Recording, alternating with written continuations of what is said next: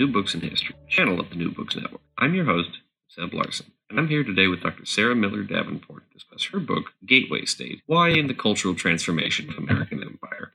Dr. Miller Davenport looks at different ways Hawaii has been used in American imperial discourses. Dr. Miller Davenport, welcome to the New Books Network. Please tell us a little bit about yourself and what led you to this project. Well, I was doing my PhD at the University of Chicago, where, at least at the time, we could do whatever we wanted once we started. And so I actually had no idea what I wanted to do my dissertation on when I began my PhD. And Mark Bradley, who ended up becoming my advisor, joined the department. I think it was a year or two after I started. And so I never actually took any classes with him, but I did my orals with him, and I did a field on U.S. and the world. And during the course of my studying for my orals, I realized, there wasn't actually very much written on Hawaii. And the stuff that was written on Hawaii seemed quite disconnected from the larger scholarship on American empire. And there was very little written on statehood. Now, that's not necessarily a great reason to write a dissertation, to choose a topic. Sometimes things are not written about because they're not interesting. But I had a hunch that Hawaii statehood would be interesting, and started, did some preliminary research, went to the archives in Honolulu at the University of Hawaii and the state archives, found some good stuff suggesting that, Hawaii had a lot to say about, America's role in decolonization, America's role in Asia during the Cold War, a lot to say about, domestic racial formation. And that's kind of how I began this project. It didn't necessarily, it wasn't something that I had necessarily been interested in, long term. It was something I kind of came to in the middle of graduate school. So how much of it's taken from the structure of your dissertation versus how much is new in this published book? I would say the structure remained quite similar. I combined a couple of chapters into one, and I added 2 new chapters, but the chapters as is in the book are quite similar to how I was conceptualizing the chapters in the dissertation. Fabulous. You mentioned, obviously, you went to University of Honolulu and did research there, but I was wondering if you could tell me a little bit about other archival sources you used for this project. So I used a lot of sources from the National Archives, so a number of State Department records, particularly the records of the Peace Corps. So, I would say my main repositories were at the University of Hawaii, the State Archives of Hawaii, and the National Archives. I also, I think my first archival trip was to the Eisenhower Library, where I got a travel grant. That was my first travel grant.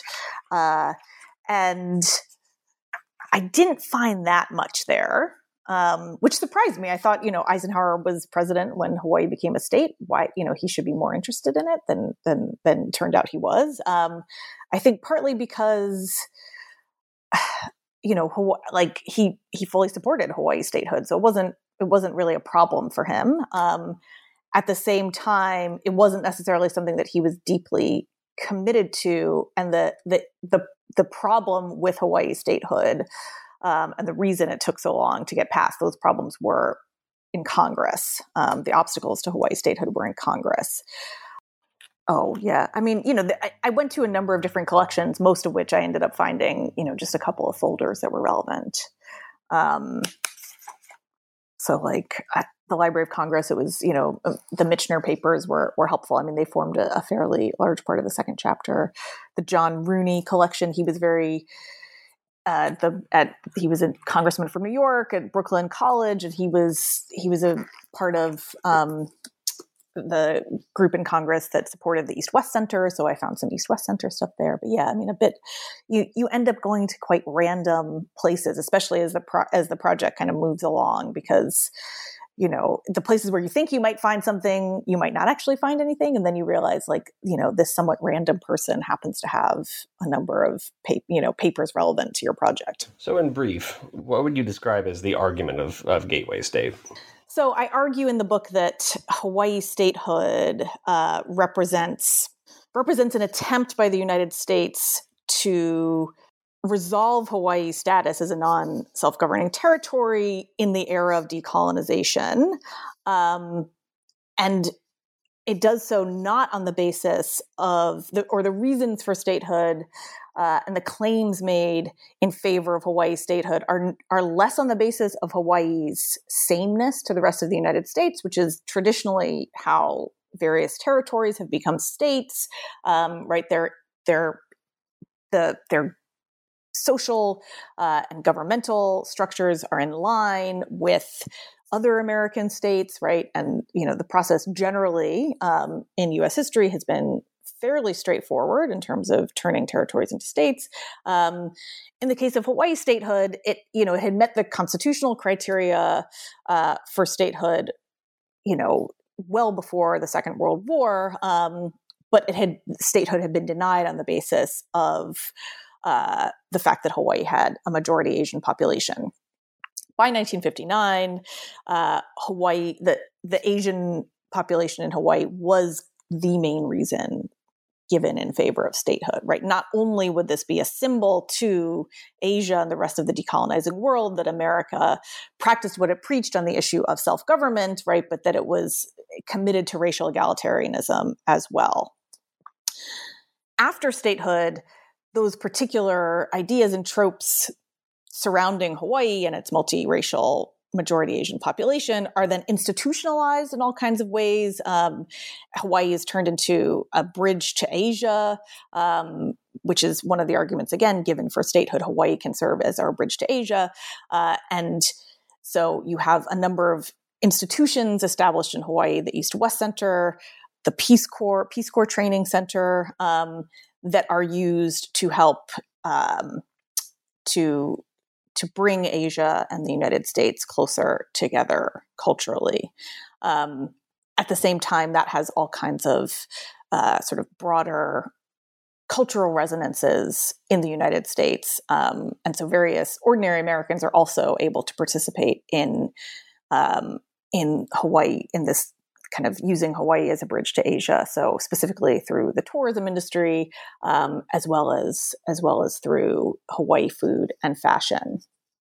By the end of my book, I talk about the ways in which the narrative around Hawaii statehood within Hawaii itself had been was being challenged in all kinds of ways.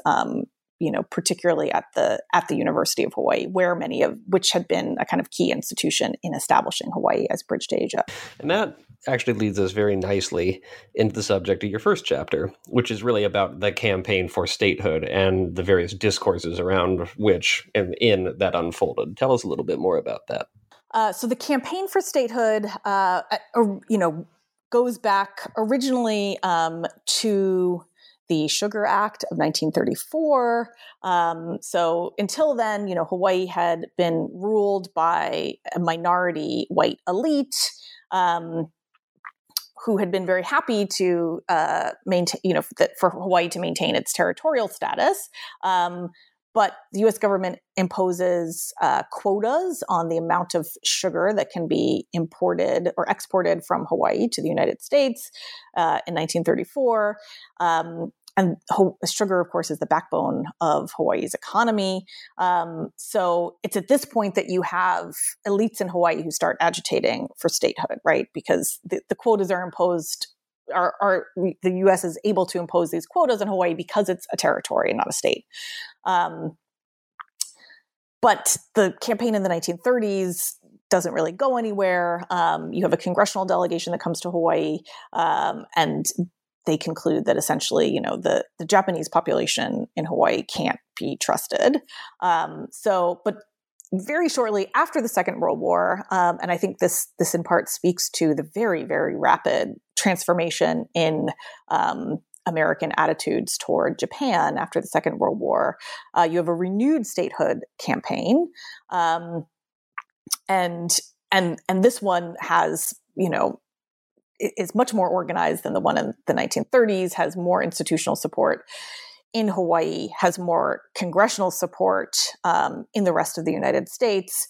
And originally, the argument for statehood was made on the basis of its legal right to statehood, right? Again, there are very kind of minimal requirements to turn territories into states.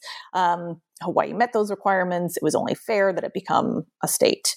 The main opposition to Hawaii statehood was in the segregationist South, and both, for reasons of, kind of pure racism, right? Because Hawaii is majority non-white, right? They can never, Hawaii can't ever be, truly American, but also because of their assumption that 2 senators from Hawaii would vote for civil rights.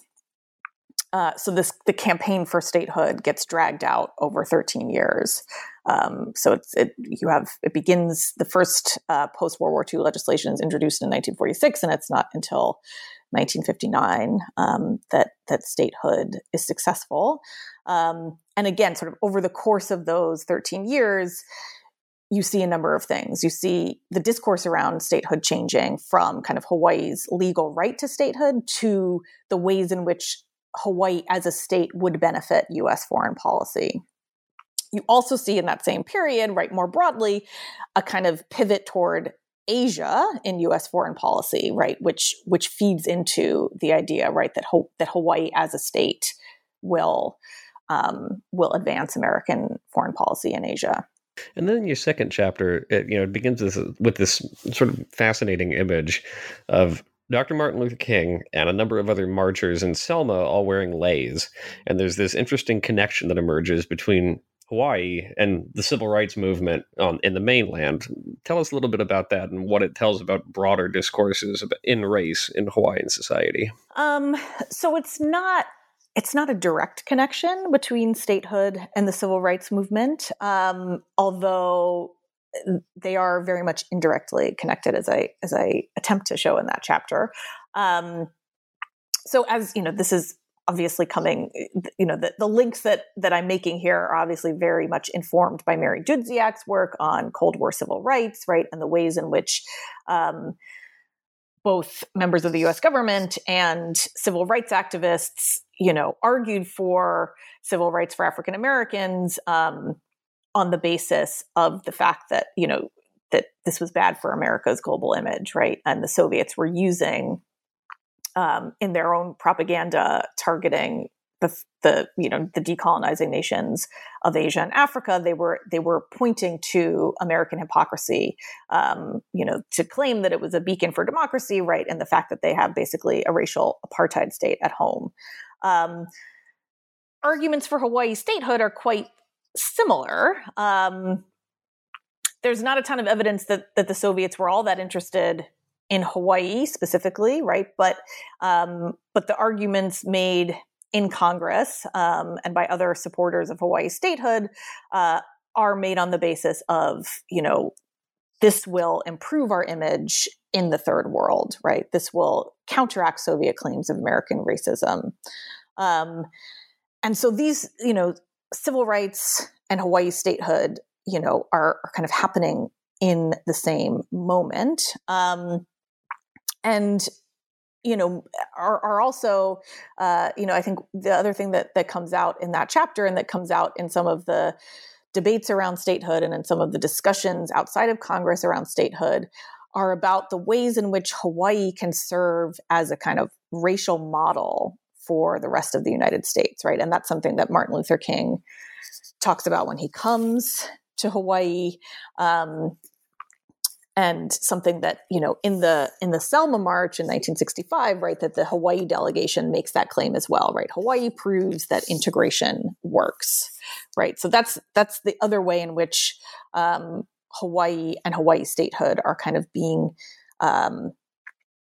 sort of inserted into the debates around African American civil rights, right? That this is both something, similar to the issue of segregation, right? The lack of statehood for Hawaii looks bad to the rest of the world, right? But there's also this kind of interesting way in which Hawaii is transformed into a kind of racial utopia, right? That, quote unquote, proves integration works, right? And as a kind of land of racial amity that can serve as a model for other Americans.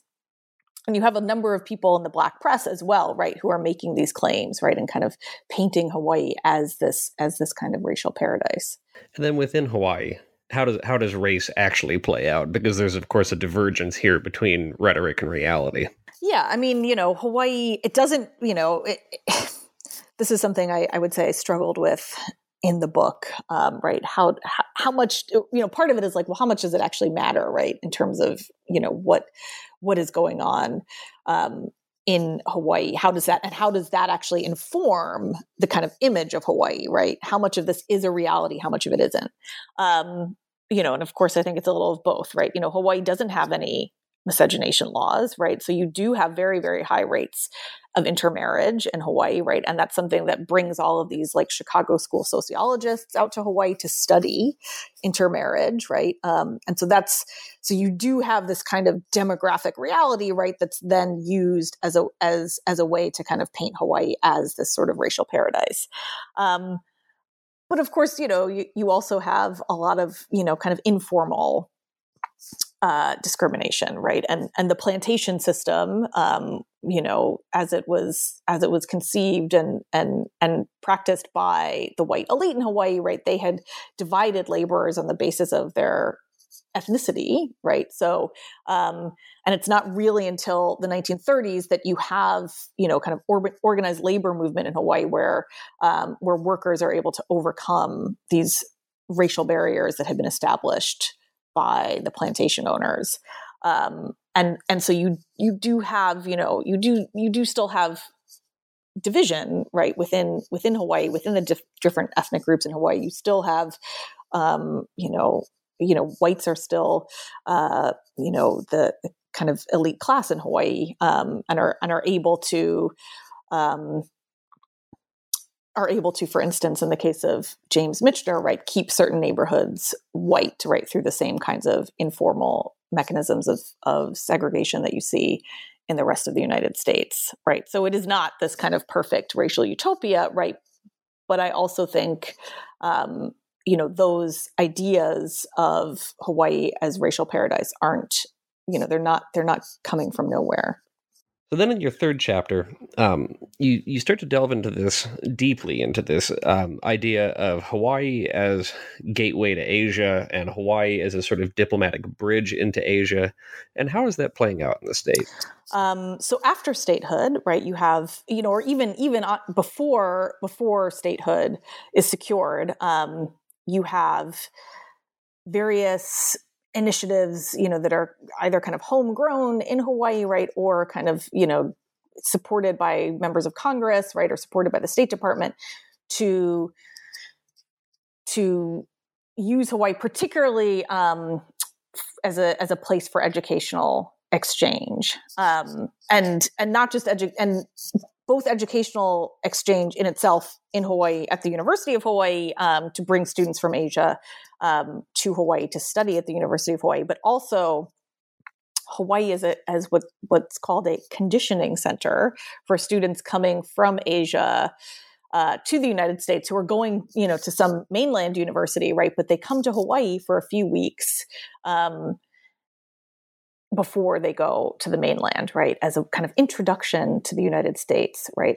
But without some of the kind of as a way to kind of prepare Asian students for the U.S. in a place that will be, friendlier to them, kind of racially and culturally before they have to go to, say, the University of Nebraska or whatever, where there are very few Asians. So that's happening already before statehood. You also have an institution called the Institute for Pacific Relations, right, which promotes sort of, intellectual exchange conferences, that kind of thing, between Americans and Asians, right? And that's an interwar institution. And then after statehood, you have, a much more concerted effort, much of it led by Lyndon Johnson, to use Hawaii, right, as a kind of, to expand Hawaii's role as a bridge to Asia. And so you have two, I talk about two kind of main institutions that represent that. So one is the East-West Center, which is founded as a kind of graduate school at the University of Hawaii. It's now no longer affiliated with the University of Hawaii, although it's on their campus. But it was originally a graduate school within the University of Hawaii to bring mostly Asian students to Hawaii to study, a whole range of subjects, although the vast majority of them are kind of, various technical, scientific, kind of agriculture-related topics, although it's also supposed to be a place for mutual understanding. So you have a lot of American students who are getting their graduate degrees at the East-West Center as well. And it's supposed to be a place, it's conceived of as a place for cultural mixing, right? Between American students and Asian students.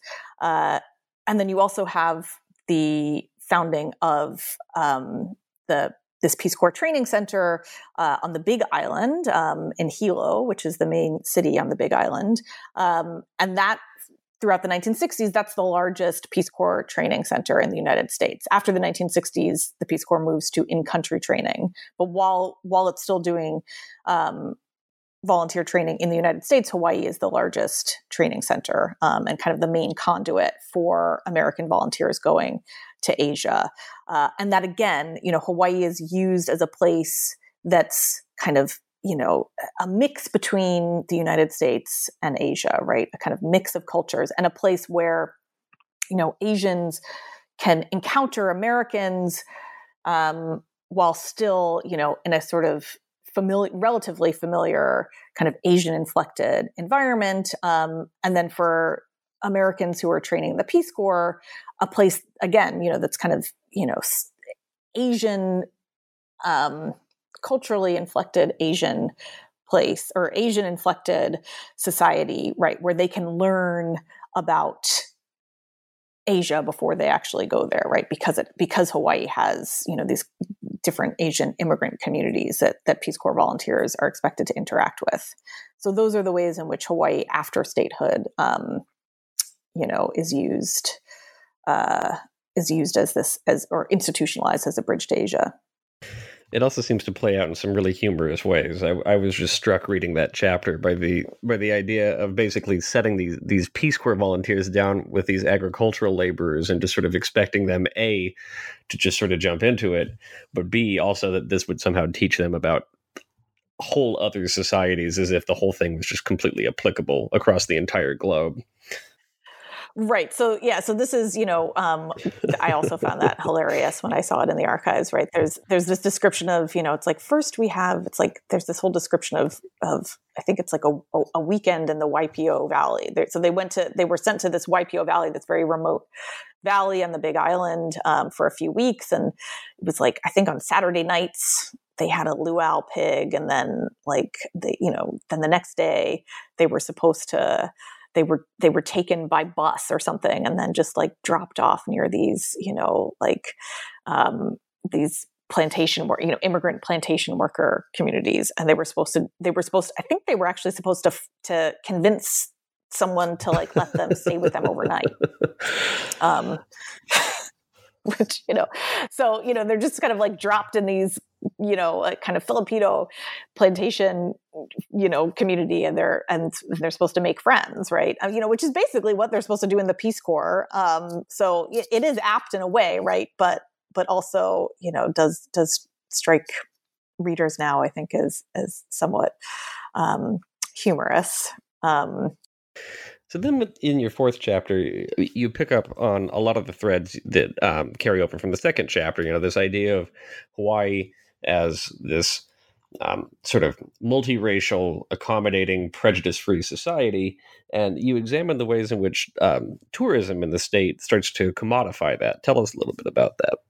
I think, so a lot of the literature on tourism in Hawaii, I think, focuses on the idea of Hawaii as a kind of Polynesian paradise, which was what I was expecting when I went into this, right? But what I found was actually there's the idea of Hawaii as a Polynesian paradise never goes away, but you see just as much emphasis, if not more, on the idea of Hawaii as kind of a place where you can tour the Orient. That's what one of these tourism ads claims, right? You can see, you can visit Japan, you can visit Korea, you can visit Micronesia, right? So it's a way for Americans to see Asia without leaving the United States, and also to experience this racially harmonious society, right? So so the tourism industry in Hawaii at this time is both kind of commodifying again, this kind of image of Hawaii as a bridge to Asia, or a kind of little Asia in the United States, and also the idea of Hawaii as this kind of mixed multiracial paradise. And of course, tourism very quickly after statehood outpaces even it outpaces the plantation industry, it outpaces the military, right, as the main driver of Hawaii's economy, right? So these tourism is incredibly important, right? And incredibly dominant in Hawaii society to this day, right? So people in Hawaii are also expected to kind of fulfill this idea, right, of Hawaii as a kind of racially harmonious place, right? And to kind of perform that for visitors from the United States. You described that spirit as aloha spirit, which it struck me reading it. Its sort of initial pitch by this religious figure is almost sort of an inversion of the melting pot. Everybody comes to Hawaii, and in certain aspects survive, but it all sort of blends together. Tell us a little bit about that. Yeah, and so the aloha spirit, well, it's all over all of the tourism literature, and it's I talk about in the chapter, right, this Reverend, he's Hawaiian, Reverend Abraham Akaka, who was actually friends with Martin Luther King, and I tried desperately to see if I could get into the archives at the Martin Luther King Library. I was unsuccessful to see if they had any correspondence, but in any case, he talks about. Actually, it's in like the United Airlines magazine, so it probably started off as a sermon, right? But he talks about the aloha spirit, right? It begins with the Native Hawaiians, right? Because they have a kind of welcoming culture, right? And they serve as hosts, right, to these white settlers, right, who come in the 18th century, in the 19th century, right? And then that kind of sets the tone for all of the other migrants who come to Hawaii, right? All these different migrant groups come to Hawaii over the course of the 19th and 20th century, right? And they each, they have their own kind of separate cultures that contribute to this, kind of, the broader culture of Hawaii, right? But it's all kind of enveloped by the aloha spirit, the kind of the welcoming atmosphere set by the Native Hawaiians, right? And so, big part of the way in which Hawaii is sold to mainland American tourists in this period, right, is come to Hawaii and experience the aloha spirit. And of course, this is being done, in the late 60s, right, at a time where, I think a lot of Americans, from, across the political spectrum would say there's probably not a lot of aloha spirit in the United States, right?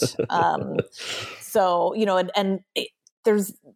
have too many people in Hawaii kind of making that explicit, but I think it's very implicit in the way they're selling Hawaii, right? Like, things in the US right now are kind of tense racially, right? But you can come to Hawaii and escape that.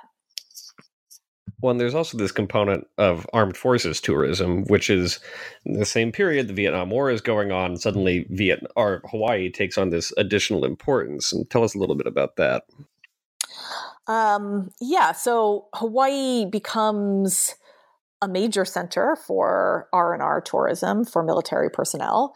In many ways, what was interesting, right, is the soldiers and officers coming to Hawaii for R&R, they're not coming to Hawaii to experience Asia, right? Like they've been experiencing Asia, and if they wanted to experience more of Asia, they could have chosen an R&R location in Asia.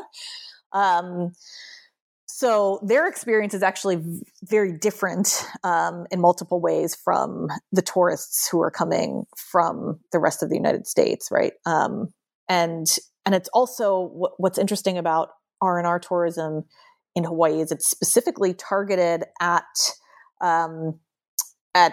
Army personnel with wives and girlfriends, right? It's a place where you can, or if personnel who want to see their parents, right? So it's a place where you come to have a kind of heteronormative family experience, right? Which again is in stark contrast to the R&R experiences in parts of Asia, right? Because there's a certain number of sites where you can go for R&R, and Hawaii is the kind of family-friendly site, and very much not sold to military personnel as a place as a kind of bridge to Asia, right? Or it's the bridge to get away from Asia in the context of military R&R. And particularly because all these the Asian R&R sites, right, are known for the kind of the as a place for sex with Asian women, right? And that's it's not as problematic to the Army as one might think, right? I think they see it in some ways, right, as a kind of, a necessary form of relaxation, right? But they're also quite concerned about like the spread of venereal disease and stuff, right? So Hawaii is the kind of wholesome alternative to all of that. And then in this 5th chapter, and I really enjoyed this one, partly just because there's a tiki bar 2 blocks from my apartment. So I spend more time there than I should. But this really has to do with ways that Hawaii is sort of commodified and sold, and especially on gender lines. Tell us a little bit about that. I noticed this while I was researching the tourism chapter, that a lot of, that both in the kind of tourism discourse around Hawaii and in a lot of the kind of larger discourse around Hawaii, a lot of it's being targeted at women, and at white women specifically. And Hawaii as a site for liberation, for sexual liberation, right? Kind of through this kind of embrace of a kind of racial liberalism, or a kind of blurring of racial boundaries, right? That's a way to achieve other kinds of individual liberation. And so I thought that sort of fashion in particular is talked about very explicitly that way, right? The kinds of fashion from Hawaii that are being sold to mainland women, right, are talked about as, very colorful, right? And that color reflects Hawaii's multi-ethnic society, right? And it's very comfortable, right? And that those two things are kind of being equated in this period, right? That by wearing Hawaii fashion, you will become like a cooler, more sophisticated, more racially enlightened, more sexually free woman. And then at the same time, you have a lot of, I think the other kind of main way that Americans are consuming Hawaii outside of Hawaii, right, is through food, right? So of course you have this proliferation of tiki bars, right, which of course are not necessarily always branded as Hawaii specifically, right? They're kind of generally Polynesian. But they're also, they are, often a kind of implicit reference to Hawaii, and the food they serve is actually is Asian, right? Which I think also speaks to Hawaii as a center for Asian migration. And most of the cookbooks, that are called Hawaiian cookbooks are actually mostly Asian recipes, right? So one of the things I talk about in this chapter is the ways in which Hawaii, again, is kind of used for, particularly through food, right, as a kind of way into sort of, I guess, like assimilating Asian culture into mainstream American culture, right, or as a way to embrace Asian culture, right, through Hawaii and through food, specifically through Asian food specifically. And in a highly packaged kind of way too. There's one part that talks just about sushi and the way that most people will not end up embracing it, but for those who do, it becomes a craze, right? It's sort of presenting it as in an exoticized format, while also omitting things like poi, which most Americans, there's no poi craze at any point in mainland U.S. society. No, well, and that's Victor Bergeron, who the founder of Trader Vic's, right, which is still, I think they're still around. There was one in Chicago. I know it closed a few years ago, but there was a Trader Vic's in Chicago when I lived there, right? And I think he says, some people who embrace sushi become sushi addicts, right? But yeah, it's a very selective use of food that is somehow associated with Hawaii, right?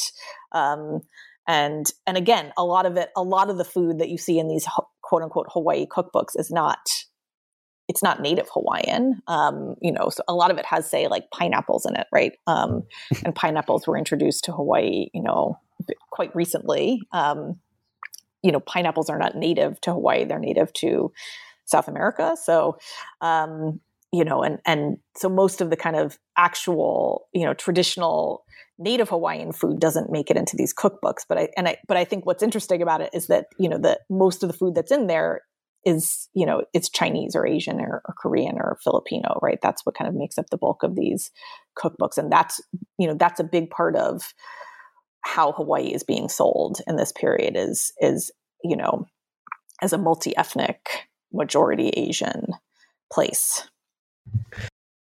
And then in your 6th chapter, you take a really close look at the development of ethnic studies at the University of Hawaii.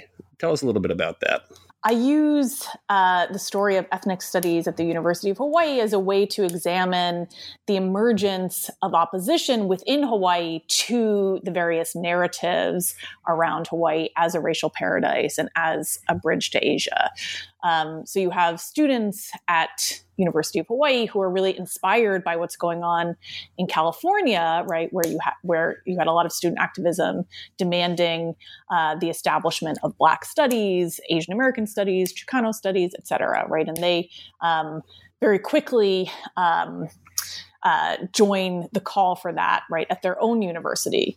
And one of the things that's interesting about this is that actually at first the university administration at UH is, very happy to establish ethnic studies, right? In contrast to what happened in California, right? Where it took quite a lot of militant student activism to get these programs established, right? But the university administration at UH kind of, sees this as sort of, the fulfillment of, Hawaii's, the kind of multicultural society in Hawaii, right? And an expression of Hawaii's embrace of ethnic and racial difference.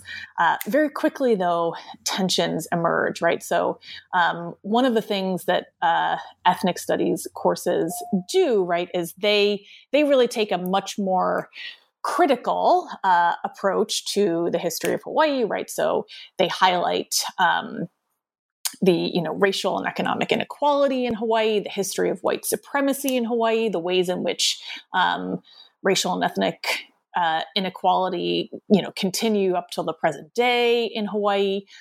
In particular, they highlight how the American settlement, annexation of Hawaii affected Native Hawaiians. So, first they take on a much more critical take to the history of Hawaii, right? That stands in contrast to the kind of utopian image of Hawaii that's emerged over, the past, 10, 20 years. And they also demand a kind of much more radical approach to the pedagogy of these courses, right? So they, the proponents of ethnic studies see this as a way to encourage activism outside of the university, right? And in fact, many of these courses include a kind of activism component, right? They also are employing, students as teachers, right? So the university doesn't really like this, right? And they say the program isn't really all that academic, right? It's not serious enough, right? It's too political, and they try to shut it down. And there's quite a lot of protest among students, right, and people outside of the university as well, right, demanding that they not shut it down and make the program permanent, right, because it's established at first on a temporary basis, right. And so the activists ultimately win this battle, although I think to some extent, right, at the expense of, a kind of de-radicalization, right? So, they do have to, and, ultimately have to conform to some of these kind of pedagogical demands of the administration, right? And and they can't have students as teachers anymore, right? And they can't kind of include activism as part of the coursework. So I choose to end the book with that, right? I choose to end the book looking at the Constitutional Convention in Hawaii in 1978, which enshrines, sort of new rights for Native Hawaiians, right?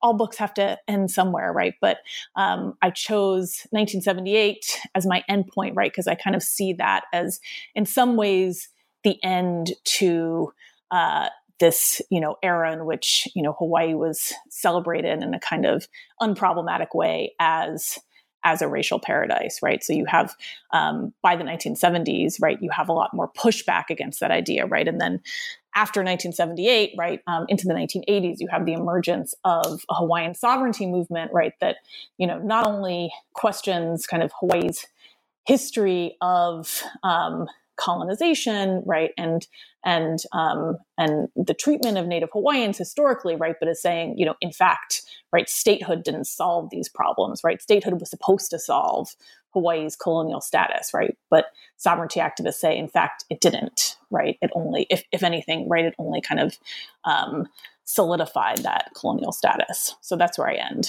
Is this book and is this scholarship a critique of multiculturalism?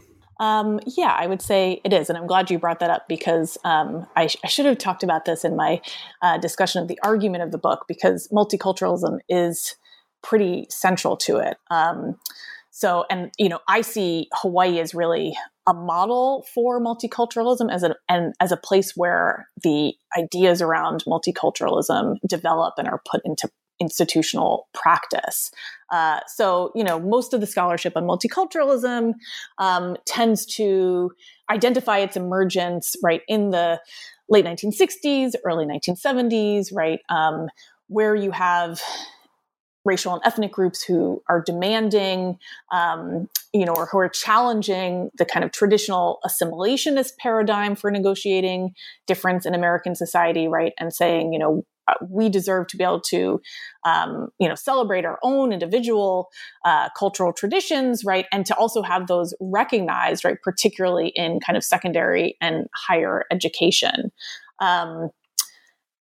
But I really see, I kind of start this history earlier looking at the 1950s, right, and the debates around Hawaii statehood. So, of course, you have critics of assimilationism and the melting pot going back to the early 20th century, right, particularly figures like Horace Callan, right, who challenges the idea of the melting pot, right, and kind of says that cultural ethnic groups should be able to celebrate their particular traditions, right? But I think, it's really in the 1950s, right? And in some ways starting, in these debates around Hawaii statehood that you have kind of mainstream liberals who are really, embracing and holding up this idea of celebrating difference and recognizing difference and rejecting assimilationism. And, so by the time, for instance, right, by the time Hawaii becomes a state in 1959, right, the main reason given in favor of Hawaii statehood is not about, Hawaii's Americanness, although, no advocate for Hawaii statehood would deny that, right? But it's really about Hawaii's Asianness, right? And that, this is why Hawaii should become a state, right? Because of its Asian cultural traditions, right? And this will send a message to the decolonizing world, specifically to people in Asia, that we embrace different cultural traditions, right? We're not trying to impose American or Western cultural traditions on them. And that's really in many ways a response to what's going on in the decolonizing world, where you have nationalist leaders who are calling not only for an end to colonialism, right, but for an end to Western cultural domination, right? This is something that comes out of the final communique of the Bandung Conference in 1955, right, where they say, right, we need to kind of reassert our national cultures, right? And this is a kind of nation building project, right? A kind of re-embrace of our cultures. So the United States, right? They've espoused this anti-colonial rhetoric, right? They want to win friends in the decolonizing world, right? They're sensitive to the fact, right, that nationalists in the third world, right, are going to reject anything that smacks of colonialism. And so, the solution, or one of the perceived solutions to that, right, is, to kind of train Americans to kind of perform cultural respect, right? So you see that, for instance, in the case of the East-West Center, right? The East-West Center mission is, they say, we reject a bland assimilation of difference in favor of a celebration of diversity for mutual good, right? And the Peace Corps promotes cultural sensitivity training for volunteers, right? Where the idea being that, once they go to their assigned countries, right, they will be able to communicate with the people there, right, in part by demonstrating that, they're not trying to impose American culture on them, right, and that they respect non-American, non-Western culture. Of course, this is all a bit of a hedge to some extent, right, because the United States does in fact want to impose certain American norms on the decolonizing world, right? Particularly when it comes to, how they organize their economy, right? So an embrace of communism, right, is a difference they're not willing to accept, right? And they're also seeking to, quote unquote, modernize countries in the decolonizing world, right? Which also requires, a certain kind of modern mindset, right? So it's certainly a somewhat limited multiculturalism, as enacted, in practice in American foreign policy. I think in a domestic context, right, the emergence of multiculturalist discourse, right, also kind of coincides with, other discussions around sort of how to explain the success or lack of success of different ethnic and racial groups, right? So you also have in the same period, right, the emergence of the model minority theory, which scholars like Ellen Wu have talked about to explain, why Asian Americans have been, so successful, right? And that's, sort of inherently a system of measurement where Asian Americans are held as a model, in contrast to, African Americans, right, in particular, right? In the context of Hawaii, you have something similar going on where people of Japanese descent are quite successful, particularly after statehood, right, and are held up as exemplars of economic and social success, right? Whereas other groups, for example, Native Hawaiians, right, do not benefit really from statehood, right, and end up kind of at the bottom of economic league tables divided by ethnicity, right? So in that sense, yeah, I think my book does seek to kind of unpack and critique multiculturalism. And then, the other book I was thinking about while I was reading your book was Daniel Immerwahr's recent book, How to Hide an Empire, which I think dovetails really nicely with everything you've done here, including the fact that the U.S. is very savvy in finding ways to maintain an empire while maintaining anti-colonialist rhetoric. So my question is, was the path to statehood and much of what you describe here a way to maintain certain imperialist practices? I would say so, although I don't necessarily think that, the kind of architects of Hawaii statehood would have seen it that way. But in the sense, I think the concept of a bridge to Asia, right? That bridge, it can carry people across. It can carry ideas, right? It can also carry military tanks, right? So, there are some inherent tensions, I think, between America's, more kind of quote unquote benevolent actions, in Asia in this period, and its military interventions in Asia. But at the same time, right, the same people are advocating often for both of those, right, for cultural intervention and for military intervention, right? So Hawaii is seen as a way to kind of maintain American power in Asia. And of course, Hawaii is the staging ground for the Vietnam War, right? So, and the military is fully, the military doesn't seem to care that much about statehood, but they're on board with it as long as they can keep their bases in Hawaii, right? And of course, Hawaii, the defense industry in Hawaii only grows with statehood.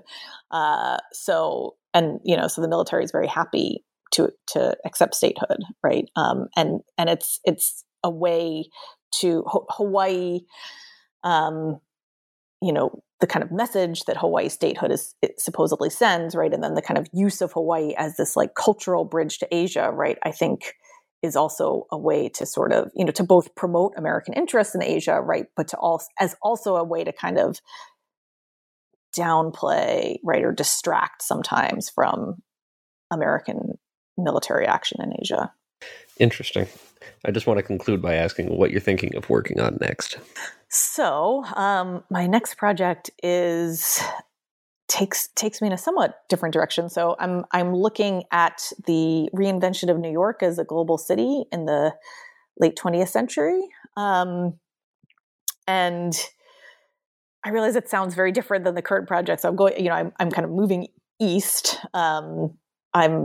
Or west, I don't even know. Whatever. I'm moving to the opposite end of the United States. But I think it's similar. Or it draws on some of what I found working on Hawaii. Right, doing a kind of local attempting to do a kind of local, national, and global history. Right. So Hawaii. Is conceived of, right, in the time period that I study, right, as a kind of center for global exchange, right? And New York is too, right? It has been for a while, right? But it's very self-consciously kind of rebrands itself as, a center for global encounters, right? In the late 20th century. And so I'm interested, so this is a kind of another place where I can hopefully do, some kind of, sort of combine local, national, and global history. I'll look forward to hearing more about this project as it continues. Me too. Thank you for taking the time to talk to us today. Thank you so much.